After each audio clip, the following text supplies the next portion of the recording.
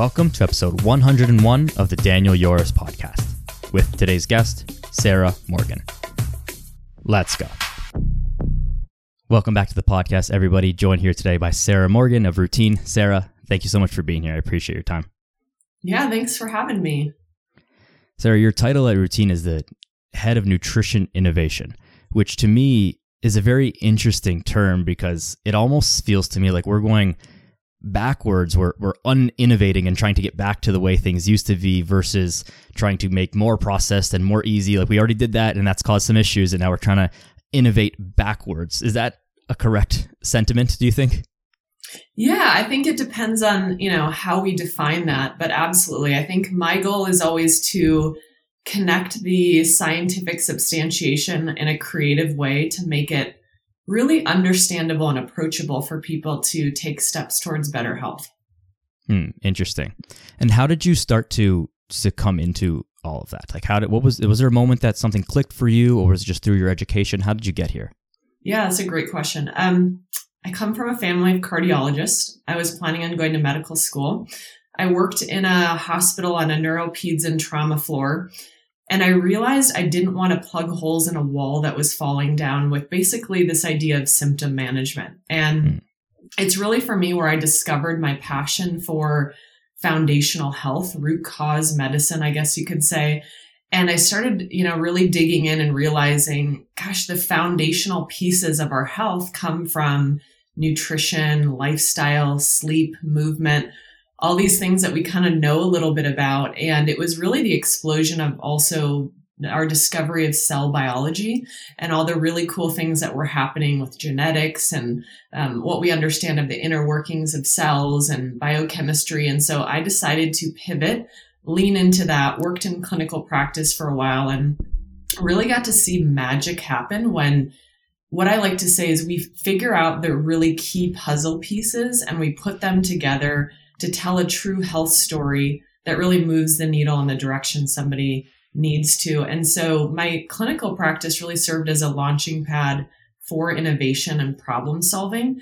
And that's where I got into being an entrepreneur, thinking about creative solutions and really doing innovation in the space. It's interesting yet almost disappointing to me that someone like yourself, coming from such a medical background and going through the ringer of trying to become a doctor and those things, that the obvious and first thing was not diet, exercise, lifestyle, stress management, these things. And it's almost like you have to realize that on your own, take that entrepreneurial approach to your own personal development and your own education to sort of find out things that we all have known as humanity for hundreds or thousands of years. And it's disappointing to me because it's so simple, yet we need so much education or re-education, perhaps is a better word, to get back to these things in regular life, right? Yeah, and I think you're right. It's, if we look at humanity, I think we go through cycles and we're kind of in this phase, I think, of coming back to these foundational principles. And we're supporting them with this more sophisticated science, which again, it's like, hey, science now knows, right, that light exposure and the amount of luxes you get at different times of day. And, all this really cool stuff about circadian medicine, for example, is, now we know the whys behind the what, but I think we've been doing the what for so long as humans. Yeah, it's like religions and ancient cultures and Aboriginal cultures across the world have these practices of nutrition and times of the year where they eat this food or that food, or they have these routines. And it's like, okay, we didn't call it a scientific word at the time, but now we discover, intermittent fasting. Okay, we call it a cool word. And we call like prayer. It's like, okay, great. But, meditation and mindfulness. And we just attach these like more scientific terms. And as we learn things, I guess it's better to know about why we're doing the things that we're doing rather than just do it because that's the way things have always been done. So it is an interesting exploration, but it is funny to kind of like lay it out and think about, just do all the things your grandmother's been telling you and you'll probably be okay.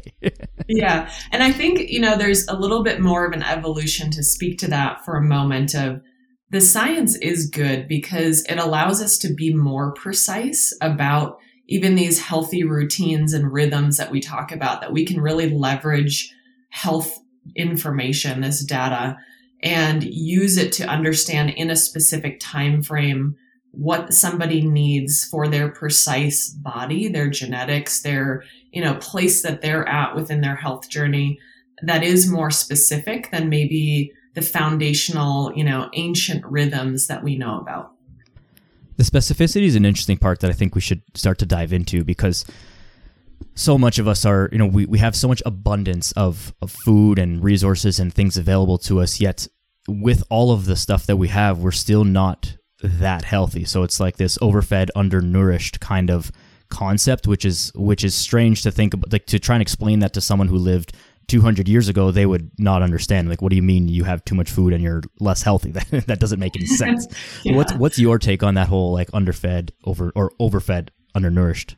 I think concept? You nailed it. I think what we see now in our modern world is that we've moved away from a whole food diet, right? So we have all this new technology. Our agricultural system has shifted over the last 100 years, where the abundance and the overfed is of really the wrong things that we're consuming that are readily available. They're the cheap things versus the whole food diet. Things that are unprocessed are more expensive, a little bit harder to come by, especially in areas of the world where there are food deserts.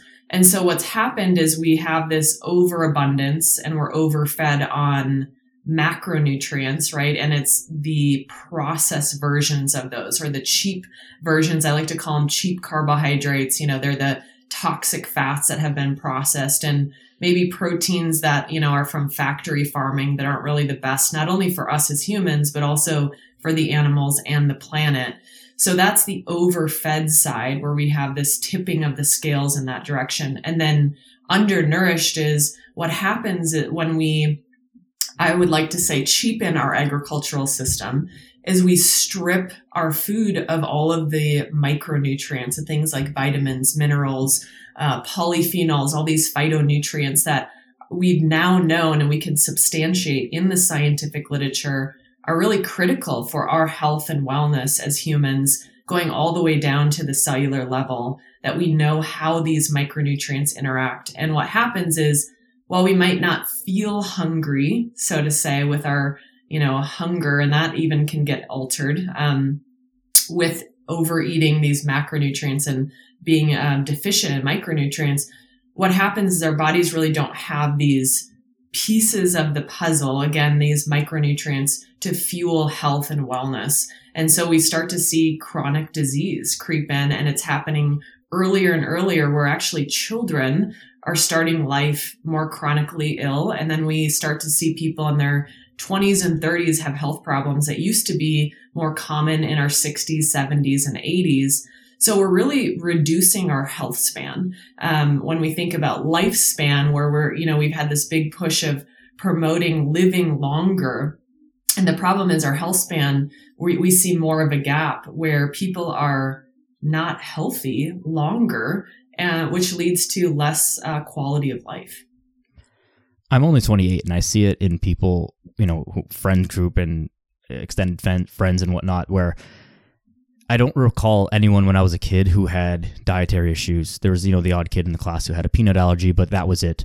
And everyone could eat everything. Everyone felt good. And I hear my grandparents say, oh, when I was in my 20s and I was in my 30s, I could do everything. I could work 90 hours a week and break my back all the time. And I don't know very many people in my age demographic who can do those things now. In fact, I probably know more people who have some type of digestive issue or health issue caused by some sort of chronic lifestyle deficiency than people I know who don't have that. And that's been a quite surprising yet sad realization for me to make. And I think some of it, as we start to, circle back, like this, I call it like the fake health food, where it's like, it's something that, claims to be low fat or high protein or something, but it's made in such a way that's like, sure, we're hitting that macronutrient thing, but it's not really doing us all that much of a favor. It's kind of like that if it fits your macros crowd, where it's like, oh, eat whatever you want, so long as like you're within your calories, you're good. And it's like, maybe there's a little bit more here than just the calories. Like, we've solved that issue. We don't have like hunger in the West and whatever anymore.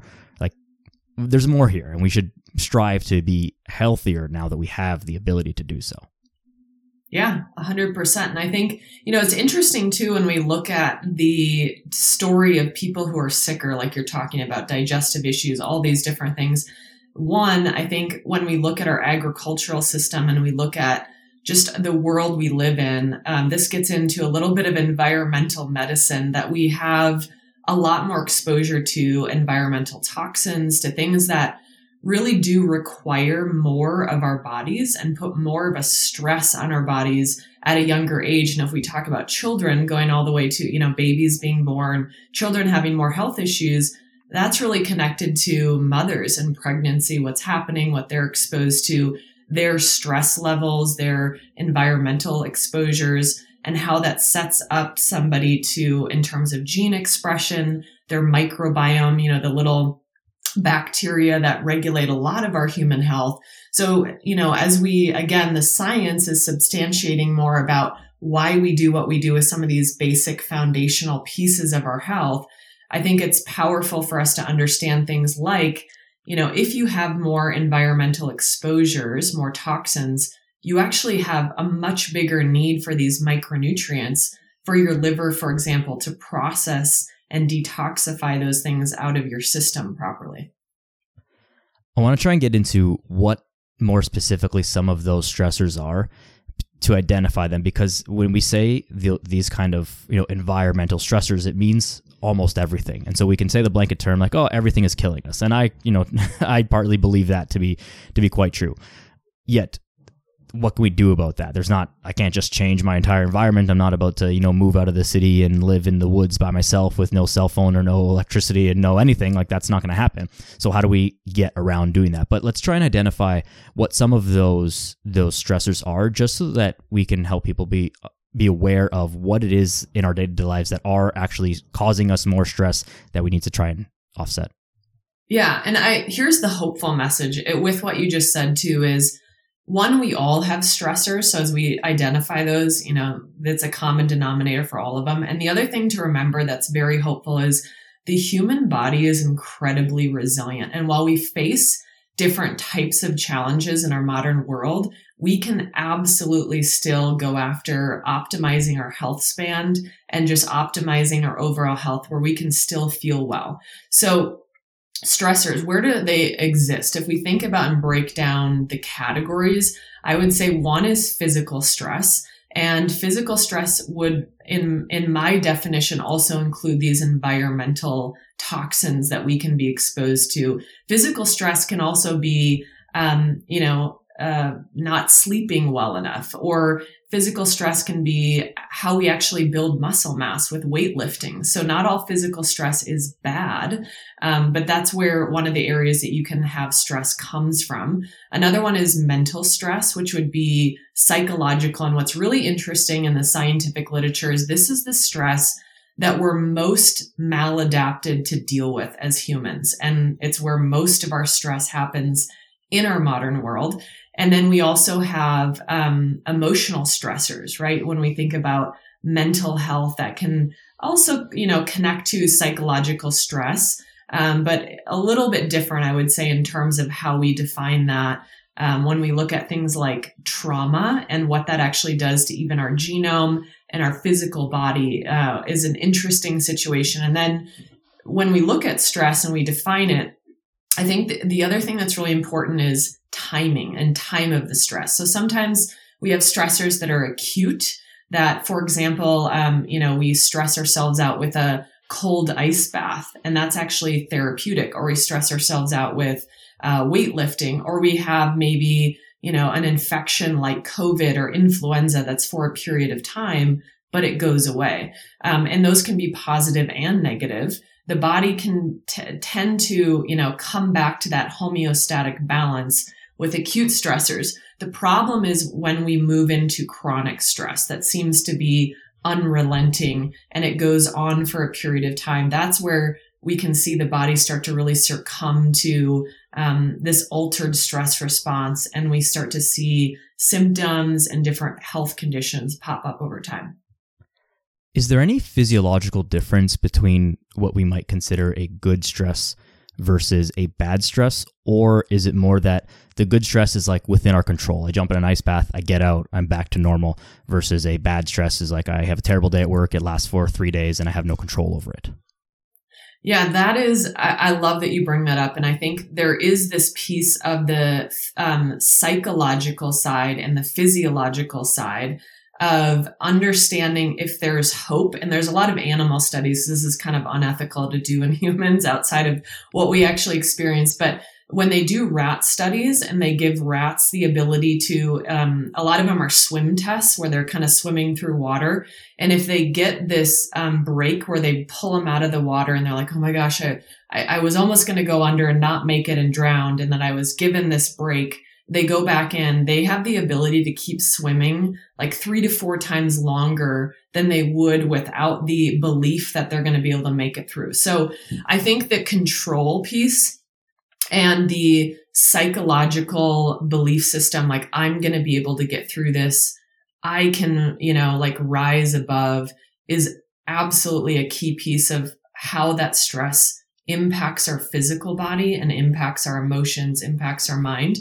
So that I think is one of the ways we really survive as humans through chronic stress, what we're believing. We obviously have to do things physically too to support ourselves in that process. But I think it's the make or break of how much, stress is going to impact you is your belief system as you go through it. And also your support network of your community and people, like the messages that you're telling yourself and others are telling you as well.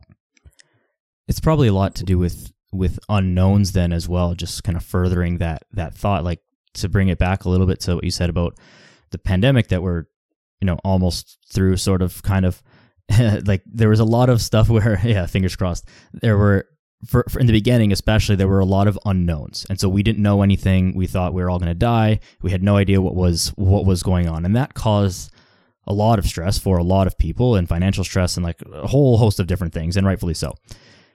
Yet, whereas something like, again, the ice bath is like, I'm going in there, I know that I'm with my friends, nothing bad is going to happen to me. I'm going to be cold for a couple minutes and then I'm going to be good. But that unknown aspect has been tough. And so it's hard to build up resilience, which is what I think is the biggest part of exposing ourselves to ice baths, workouts, hard physical stressors within our control, because you build up that resilience muscle. And so that you have something to pull from to come out of it on the other side okay. Whereas if you've never been through those things or had a relatively easy life up until a pandemic smacks you in the face, it's pretty hard to pull from something within yourself to be resilient through that time. So that's why I think, in my personal belief, that it's very important to expose ourselves to these things in a safe fashion, of course, but regularly, so that when real life stuff does happen, you've got some experience to pull from. It's so well said. The unknown, I think, is absolutely the biggest thing that can make or break us. And I would also say resiliency is always the goal, right? When we think about health, none of us are ever going to achieve perfection with our health. And that's what you're setting yourself up to do. Like, most likely you're going to fail because life happens to all of us. And we have all these variables that are hard that we experience as we go through life. So I agree, this training of resiliency over time is the biggest way that you can be successful with your health span, as you go through every decade of life. Another point you just alluded to there that I want to kind of come back to is that we can't control all of the things. So we do as much as we can, even with these environmental factors. You try and drink clean water, wear clean clothes, use clean soaps and clean products, but there's some element of the world around us. You walk outside down the street, you're breathing in car exhaust, and you can't control every single aspect. And so we kind of control what we can and do the best that we can within the things that we can control in our day-to-day life, and everything else we just cross our fingers and hope for the best, right? Yeah, and that's I was just at the American Nutrition Association. They had their annual conference, and there was a physician from Texas who does a lot of research on placebo effect, but more in health settings like this, about what people believe in terms of what they're eating or what they're doing and how it impacts their health. And people who make decisions and are believing based off of this place of empowerment, their lab markers, all of their biometrics, whether it's like heart rate variability, all these things that you can measure that are associated with health, are better than someone who enters their daily habits from a place of fear of, oh my gosh, does this have this? Or what am I going to be exposed to? So it's, to your point, science is actually saying this is one of the most critical things you can do, is starting your day, starting your health journey, saying, I'm going to do the best I can. I'm going to make choices that are going to empower me towards better health, even if that doesn't mean it's perfect, right? Because yes, we live on planet Earth. We're all going to have different exposures and challenges that we face every single day. But it starts with what you're believing here. And I like to say, yes, stress does. It's all in your head. At least it begins there. And sometimes it ends there too. I think it's something that I see often, and this is certainly within health and fitness, but crosses all industries and all aspects of life, is that when you start to learn something new, you start to get too much in the weeds about it. So I hear people who start to listen to a couple health podcasts or follow some, health people, and they're like, oh my God, everything's killing me. I need to eat perfect, organic everything, and see this doctor and get this blood test and do this thing and do that thing, and everything bothers them. And they're all very concerned about what's going on. And then as that person goes through their evolution of understanding what's going on, it's like, my this blood marker's touched a little bit off, but whatever. I didn't eat the organic banana today, but it's okay. And so it's this overcompensation for stuff too, because then that you're causing more stress by trying to handle your stress, which is going back full circle. It's just all the same, and you're creating the thing that you're trying to offset. Yeah. And I think that it's the pendulum swing, right? And I think we saw that even as the world grappled with a global pandemic that we'd never dealt with before. We saw these swings to extremes. Mm-hmm. And now I think we're seeing how we are settling into this balance that's really good of understanding what we can control and what we can't. And we have to find a rhythm in that gray area. What are some best strategies then for dealing with stress? And of course, this is, a huge question that will have no exact perfect answer for every individual, but overall, what are some of your best suggestions of strategies to deal with the stresses of life? Yeah, it's a great question. So one, I think understanding that stress is a common denominator. It's not abnormal for you to experience stress. So I think just kind of settling into that with yourself is a really good truth to remind yourself of. And then when I think about how we handle stress, again, I love to take a data approach. And I think knowing your numbers and testing, not guessing, is a really empowering piece of the puzzle. So you have a stress hormone called cortisol, and cortisol is more than just a stress hormone. Your body makes it. It's really critical for a lot of different functions.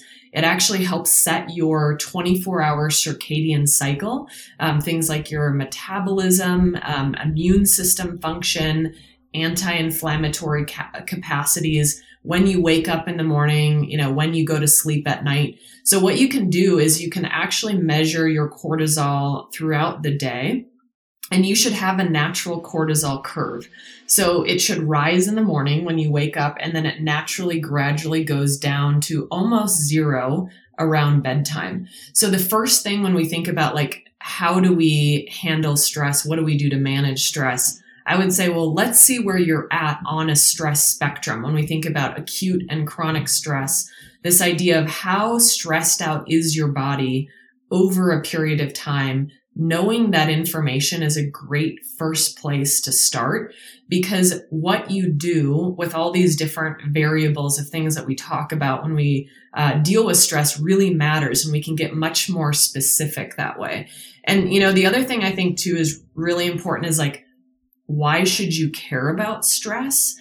Because stress actually can make you really sick. It can lead to heart disease, high blood pressure, anxiety, depression, obesity, risk for diabetes, digestive issues, sleep problems, immune system dysfunction. We even see stress and interactions with autoimmunity, which is a really big problem in our world today. So what can we do?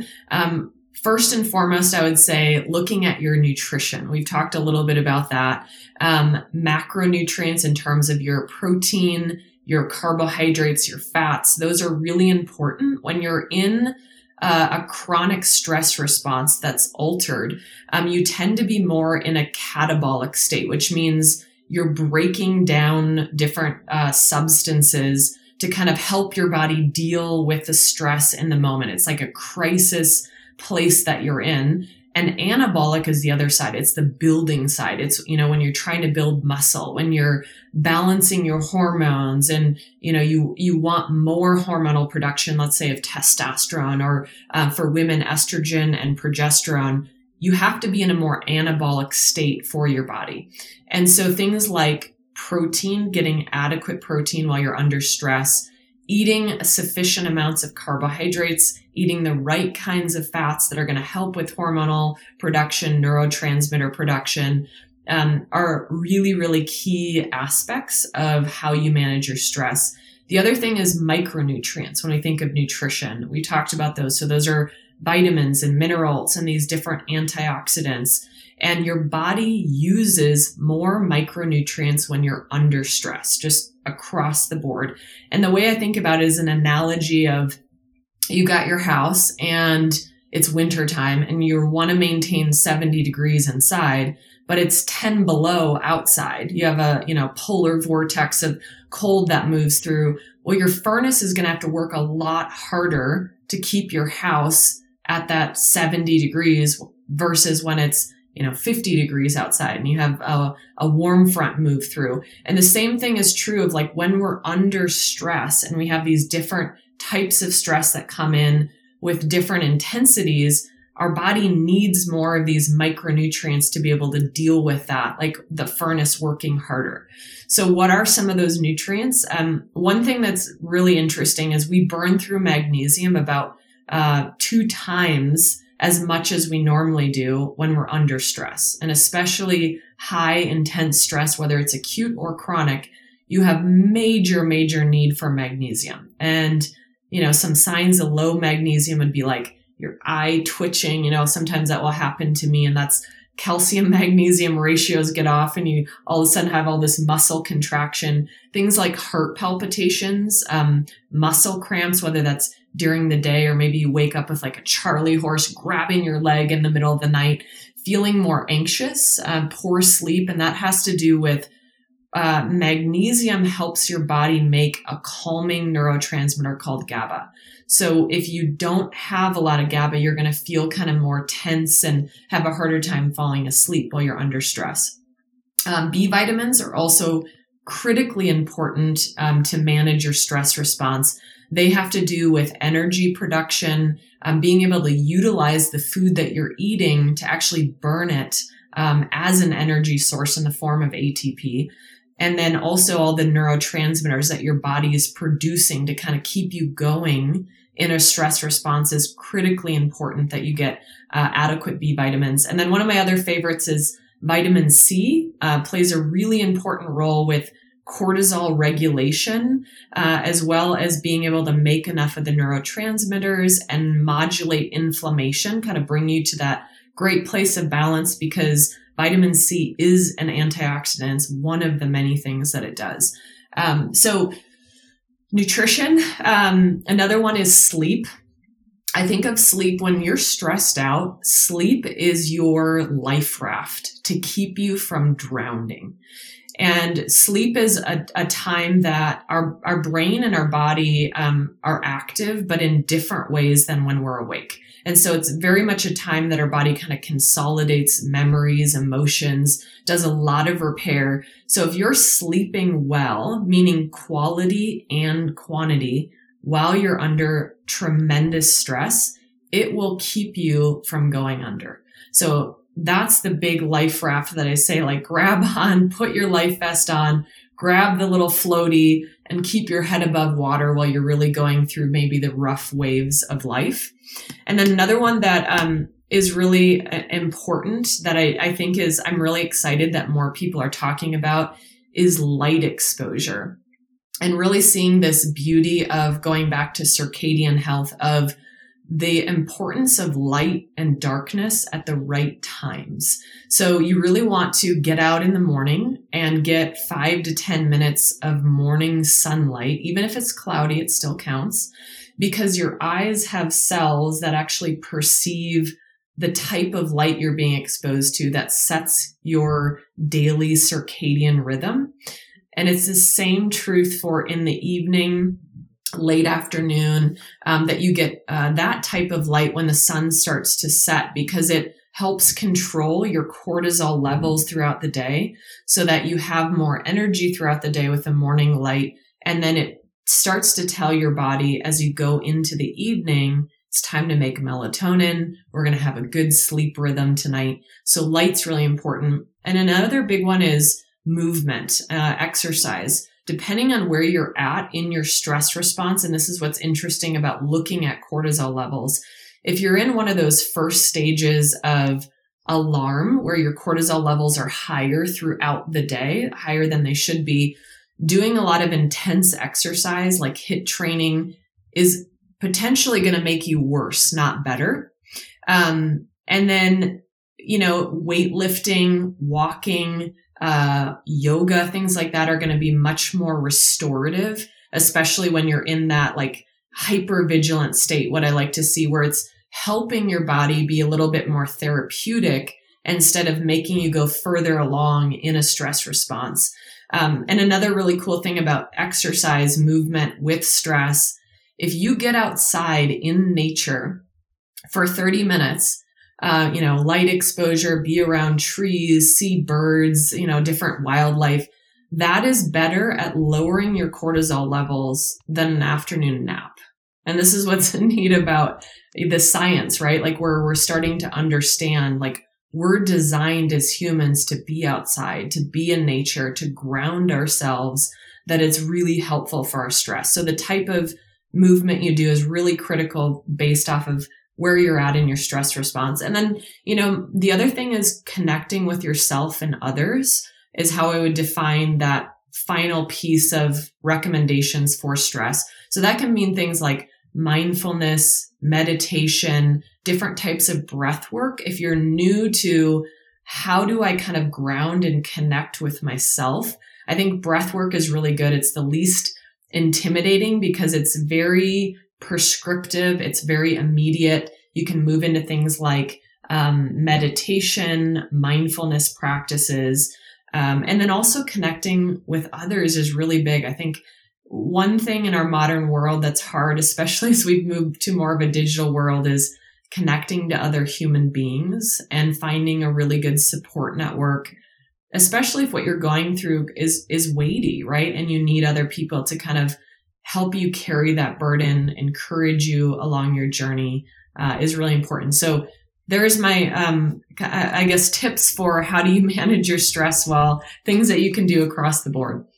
Yeah, lots there. And thank you so much for sharing that, because everyone should go back, however many minutes that was, listen to the beginning of that whole thing as many times as you need. Yet all of those things should sound familiar to most people, and especially if you've listened to any previous episode of the podcast. These are not radical ideas like, oh my goodness, Sarah said this thing and I got to go out and buy all this equipment and do all this stuff and read 5 textbooks just to learn how to go outside and exercise and eat good foods at the right time and all these things.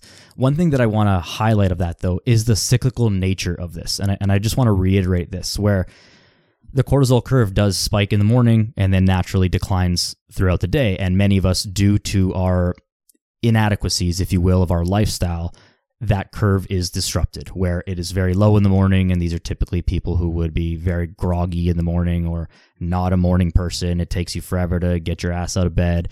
And then you're like slowly, you ramp up during the afternoon, and then you have, tons of carbs for breakfast or for lunch, and then you crash in the afternoon, and then you spike back up again, and then it's 9 p.m. and you're like wired. These are the things, like that is the pure sign of a broken cortisol curve. And maybe broken is a little bit too extreme of a word, but I'm not sure you can qualify that one for me, Sarah, but that's the, pure sign of something's got to change. And so this is what most people live, and it becomes quote unquote normal, although it's not at all normal. And there are some pretty simple things we can do to try and offset this, which are all the things that you just finished mentioning. Yeah. What's neat too is if you can actually see your cortisol curve everybody's is very different, right? In terms of what's going on where. So if you have, for example, you talked about a blunted cortisol awakening response where your cortisol doesn't come up well in the morning. And that does mean, you're groggy, you don't feel so great. You hit this snooze, 10 times. There's very specific things that you can do to improve that cortisol awakening response. And sometimes that's the only thing that's really off with someone when you look at their pattern that they have. Or, for example, you mentioned, like the night owl being awake at night, that second wind at 9 p.m. A lot of times what that will be correlated with is a higher cortisol level in the evening than it should be, because cortisol is a wakeful hormone. And if that's high, there's certain things that we can do to really work on lowering that in terms of your light exposure, meal timing, when you're exercising. So what's really neat is as you measure and you test, not guess, we can get really specific and prescriptive about what you're doing, when you're doing it. And then we can see those changes typically happen within 2 to 3 months. So again, like you said, the hopeful message is, well, we could say, oh my gosh, my cortisol curve, my stress response is broken. It's very fixable. And knowing where you're at on your stress spectrum and the type of stress archetype you have is really helpful to be able to heal faster and get back into balance faster. A lot of the things to do to help repair this cortisol curve also require some effort, like trying to go to bed early, like going outside, like exercising correctly, like changing your diet, whatever. But I think the supplementation part, and this is very like contrary to the way that I usually like to, conduct myself and other people, is like, do the hard work, don't lean on the pills and the potions and the magic. But it's the lowest hanging fruit where I've seen tremendous change in clients just from starting to take magnesium and magnesium alone. And that has been a game changer. So I think for some people, going that route might actually be the way to just get the ball rolling. It's the least effort. It's probably the most costly financially, but least effort and fastest tangible effect. Would you agree with that? I would. And I think, you bring up such a great point here of sometimes people feel so bad that it's hard to do that list of lifestyle things, right? They're so far down the hole of chronic stress. So supplementation is a really great way to kind of, again, put your life vest on and be able to get your head above water enough where you can really start thinking about a comprehensive, protocol of all these things you're doing. I definitely encourage people to start in one place. And I think supplementation is really good. One, with the micronutrients. And, at Routine, we have this really amazing precision multi that we actually tailor exactly to you, and we can dose down to the micro or milligram for need. And we do that even based off of your stress archetype in this cortisol curve. And then the other side of it in terms of supplementation would be other supportive ingredients that are more adaptogenic herbs, for example. So things like ashwagandha, holy basil, there's a whole list of all these different types of herbals that have been used, in ancient medicine that basically help your body get back to that homeostasis and that balance with your cortisol faster than you'd be able to do on your own. So if you're too high, it will help bring you down, let's say in the evening with your cortisol so you can go to sleep better. If you're low in the morning with your cortisol, it's going to help bump that up a little bit so you have energy. And so what we did at Routine is we created 3 different stress supplements that are based off of these stress archetypes and patterns of where people need support with their cortisol curve in terms of what's happening. So I absolutely agree. I think it's, what we see is the cortisol curve starts to shift within 6 to 8 weeks.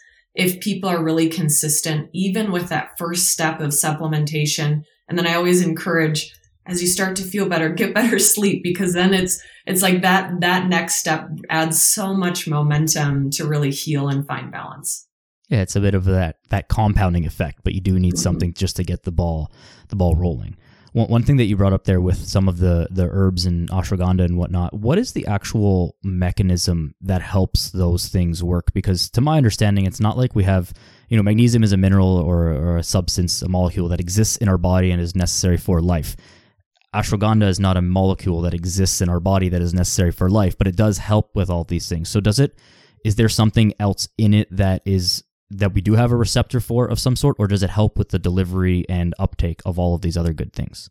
Yeah, that's a fabulous question. So mechanism of action is always so interesting that we're still really understanding in this like plant world of all these compounds. So there's active ingredients in plant compounds that really give their therapeutic effects. And for ashwagandha and a lot of the adaptogens, they're actually acting on the HPA axis. So that is in your brain, hypothalamus, pituitary, adrenal. There's also thyroid and our sex glands as well, that this system works. It operates like a family and talks to each other.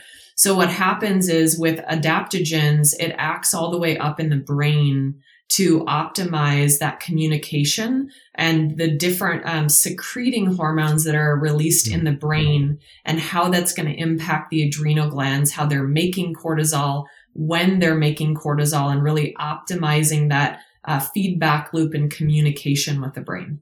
Okay, that makes a lot of sense. And I think that probably clears up a lot for a lot of people, because we hear things like, oh, so-and-so herb, so-and-so vegetable, whatever is good for you. It's like, well, what does that mean? I don't have a receptor for cucumbers in my body. That's not a thing. It's what is it in the cucumber or whatever vegetable is good for me, right?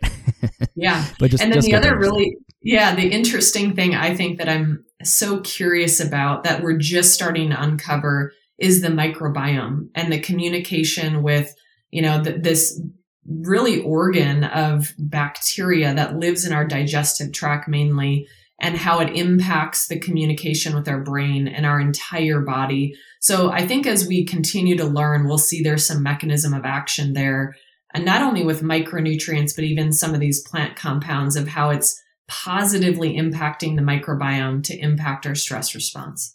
Yeah, you took the next kind of line of conversation right out of my mouth there, but I think that's again going backwards, a little bit in terms of everyone's digestive issues. It's like why is our gut so messed up, and why can't we handle these foods, and what is the relationship? Why do we feel bad when we eat McDonald's or any fast food? It's like this is not rocket science to figure out that this is important, but it is quite difficult to figure out why it's important and how to actually fix it if it's broken, so to speak. So do you do any testing at routine for gut microbiome, or are the impacts of it shown in the other testing that happens? Yeah, that's a great question. We do not currently do any microbiome testing. I think microbiome testing is also in its infancy, just to qualify that. We're still learning a lot about like what's the best way to really assess a healthy microbiome. But we do assess microbiome health and digestive health through the cortisol test. So what's really interesting is if you have an altered stress response, it directly impacts digestion through multiple ways. So when you're in a fight or flight response, your cortisol level goes high. You actually divert blood flow away from your digestive tract. So that in and of itself means less energy to really rest, digest, heal that side of your nervous system. But for this, it's digesting, right, your nutrients. So you have less stomach acid, you have less digestive enzymes in terms of bioflow and pancreatic enzymes. So you're going to see more malabsorption trends that happen over time with stress. Cortisol, higher cortisol is also an adrenaline, which is another stress hormone, is going to cause faster transit time. So you're going to see things speed through the GI tract faster. Sometimes this is why I call it the nervous poops. One way or another, people describe what happens when they have a lot of stress. And it's because all of that adrenaline and cortisol cause more contraction of those muscles to move things through faster. You have less digestion, and that also impacts the microbiome because there's less time for even these little probiotics to feed off of the things that you've consumed. So I like to say, if you get your stress response right, a lot of times the digestive gut pieces of the puzzle will fall into place.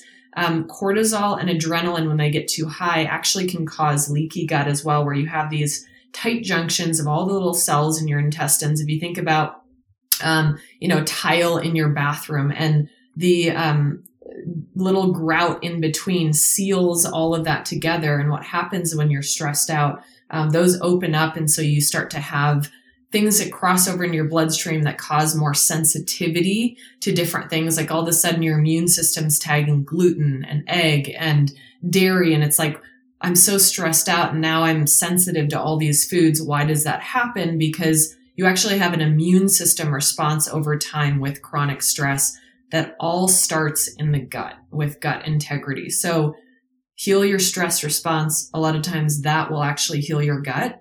And that's the stance we really take right now in terms of the biggest thing that's going to move the needle for gut and digestive health. Yeah, I'm so happy you said that, because I think it really is a testament to controlling what you can and then letting the chips fall as they may afterwards. Like, we can't control all the variables. And like you said, we currently don't really have good widespread testing or understanding of gut microbiome tests. And my understanding is that like the best way to test it is through like fecal samples, which I don't think people are going to be sending their poop in the mail all over the place and getting that tested. It's probably we got to figure out something better to get that widespread. But until then, if you fix one thing, you fix one big thing, it's probably going to fix or at least help some of the other aspects of it, right? Another 100%. Thing that I kind of want to touch on here is the interaction as well between our levels of stress, our gut microbiome, and our mental health, which has been a increasing topic of conversation, and rightfully so, over the past several years, and I think skyrocketed through the pandemic. And where, a lot of us were in times of stress, yet snacking and Uber Eatsing and, burying our feelings in food and alcohol and other substances. What are some of your thoughts on the relationship between like these responses, these stress responses, and how it impacts our mental health? And how can we, I guess the question I'm trying to ask is, are they related where if you fix the stress response, mental health will improve, or is it the opposite, or are they both at the same time? And of course, not a blanket statement because everyone's different, but what are your thoughts on that? Yeah. Your altered stress response will directly impact your mental health, meaning when you have an altered stress response and your cortisol can be high, it can be low, it can be high and low. There's all kinds of different patterns that happen. You are more at risk for anxiety, depression, and the gamut of mental health disorders that happen, even things like ADD, ADHD. When you're really stressed out, you have a lot of cortisol, your brain kind of expands all of the information it takes in to try to help you, which is very much, it feels like, an ADD, ADHD brain of like, oh my gosh, I can't focus on anything. That's really common in a stress response. So if you can handle and get a handle on your stress response, as the first place you start to grasp onto something that's going to make a big difference for your mental health, it's absolutely starting with healing your stress response. And by that, I really mean healing this 24-hour cortisol, melatonin cycle, this circadian cycle that you have, will have a tremendous impact on your mental health. And I say circadian cycle too, because it's not just when you're awake, right? That's going to impact your mental health. It's also how you sleep in terms of quality and quantity, what's happening in the brain. Your brain detoxifies while you sleep. It consolidates, again, memories, all the different things that you have, even trauma. Your brain is literally healing while you sleep at night. So the better you sleep, the better your mental health is going to be during the day. And that's very much supported by a lot of really, really good science that we have. To take that even one step further to people who might, scoff at that and be like, no, you've only got to go to therapy and that's the only way to deal with your mental health. And I would say that, yes, you should do that. But if we really think about what that is, that's also connecting with yourself, connecting with others, doing something to help you relax, to fall asleep. And so that is one other tool in the toolbox of ways to start to fix this sort of stress response, this circadian stress, I'm losing my words, this circadian stress rhythm that we're trying to fix with regards to mental health and physical health and all of the other things. So I just want to highlight that as something that people shouldn't look over, because it's all one and the same. It's just different ways to get at it. And so for someone, starting to really work on their nutrition, finding out what your cortisol curve actually looks like is the way to go. So maybe for someone else, it's starting with talk therapy with a registered therapist, and whatever it is for you, but you're finding one way to enter this cycle of trying to heal yourself and by whatever means you need. I love that you bring that up too, because absolutely it's important to get therapy, and it should be something that is as normal as testing your cortisol, that when we need the support, we need it from all those different angles. And I love that you also said, whatever entry point is most natural for you and a place that you can really start there. You don't have to do it all at once. And the best therapists are also going to eventually encourage you to do this side of things to really heal your stress response as well, because they're all synergistic together. Absolutely. Absolutely agreed. What does then the onboarding look like for someone coming to Routine? Says, I'm in. What happens from there? What things are you testing for? What's the logistical process look like?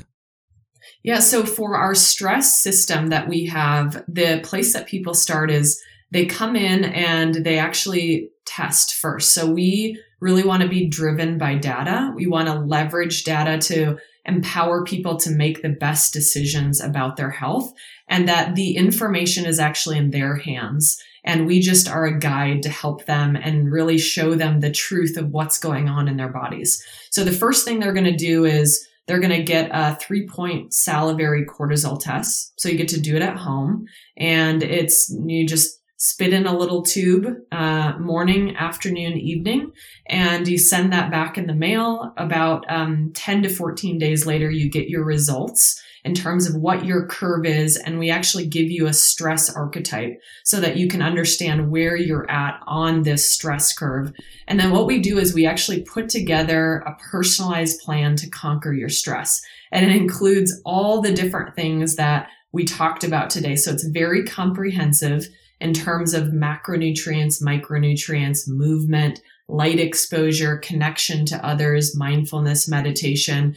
And then we also offer consultations, one-on-one support, so that one, you really understand what's going on, and two, you have support along the way with a human that you can connect with, as well as all these different tools, whether that be sometimes it's supplementation. People start there, which we really encourage. We see a lot of movement in terms of the cortisol curve improving in 6 to 8 weeks. But as well as things like, hey, do you know that you can download a light meter on your phone, and you can actually measure the lux amount of light that you're exposed to morning and night, or meal timing, right? It can be sometimes these little tiny tweaks that make all the difference. And our goal with our stress system is that we're really helping people discover what a healthy routine is for them in that 24-hour cycle. And then we also really encourage retesting, because we don't want to just throw something out into the world and say, good luck. I hope you feel better, right? Which is what a lot of the different things that are happening out there are. We really want to create a journey where someone can test. They can implement a very specific protocol for them, and even do a little self-experimentation of, this works really well for me, this doesn't as much. And then we can actually show them their improvement of results over time. And we actually have technology on our back end that as you test and as you interact with our platform more, your personalized plan, supplementations, all the things you're using actually get smarter and better over time to really accomplish your goals. So again, we're leveraging health data and all of these different tools that people can use to really empower them on this journey towards optimal health, improving their health span. And it's really exciting to see stories of people, for example, their mental health improving, their sleep improving. My digestive issues are better. I get to see it every single day, and it's very exciting to hear the stories of improved health. It's always awesome to hear improvements in areas where people didn't originally come to you and ask about that. Like they may have come for, because they can't fall asleep at night, or they just feel stressed, and that whatever that means to them. But then they find that their mental health is improving, their gut health is improving. Like, oh, I didn't even know that this was going to be a thing, but this is awesome, right?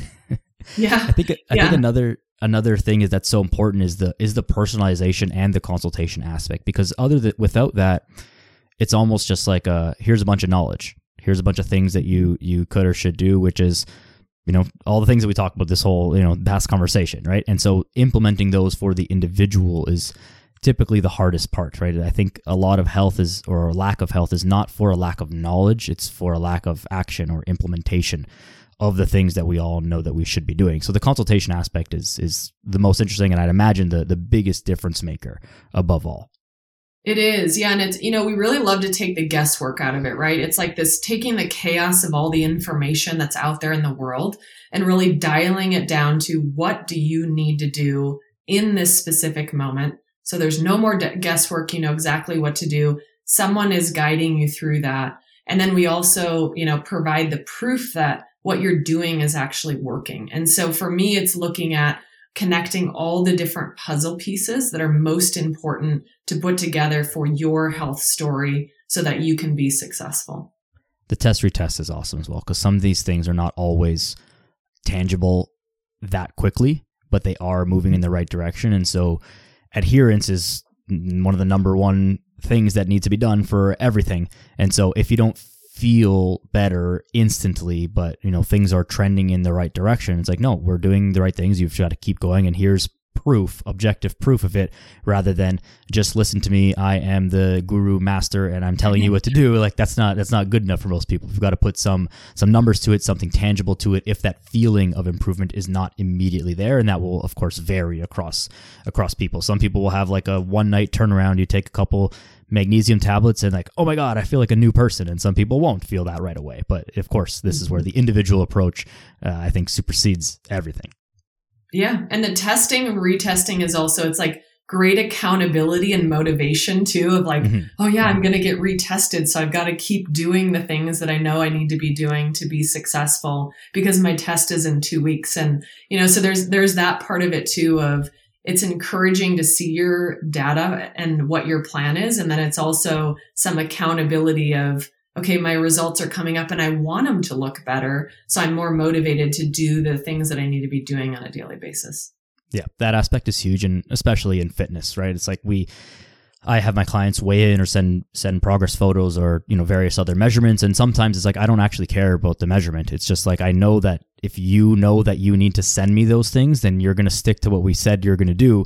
And it's just proof that like, okay, you have been doing it. Or if the measurement, the check-in, the whatever next data point comes in and it's down or off or in the wrong direction, it's like, well, did you do the things that we agreed that you were going to do? No, then we shouldn't be surprised by this result. So let's double down and keep it going, right? It's just that convincing people, and not convincing, that's almost too strong of a word, but empowering people to do the things that they should be doing and that they know that they should be doing, just getting it done.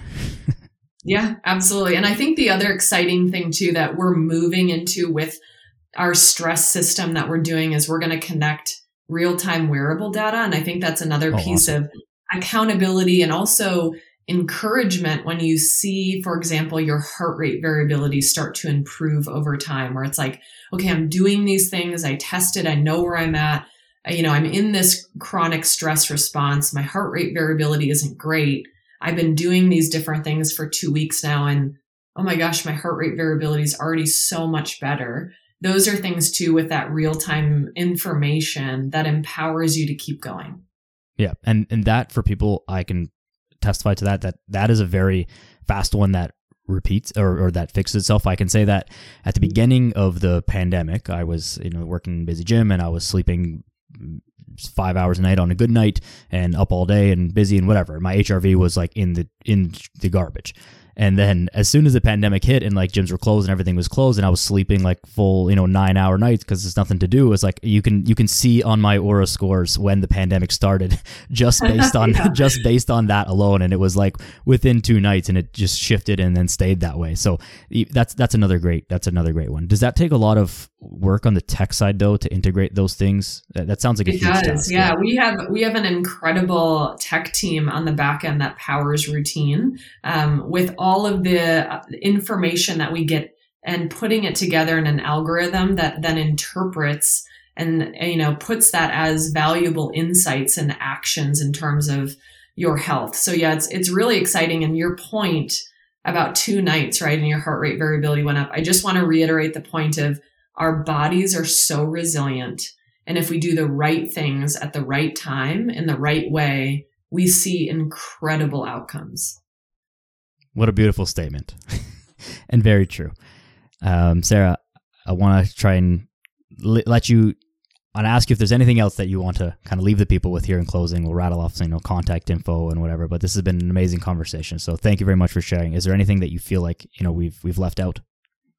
No, I think this has been really great. And I think the biggest thing is if you're someone who's dealing with stress, you feel like stress is impacting your mental, physical, emotional health, you can absolutely get help. Take a first step. Routine is a place that we want to give people information, empower them to leverage their data, to optimize their health. Come check it out and, try out our stress system. And I know that you'll be encouraged by the results that you see and what you feel.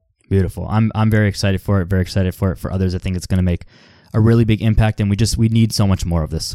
People are hurting, and we don't need to hurt anymore. So, if this has spoken to you, definitely check it out. And Sarah, where can people log in and find stuff and contact info, website, social media?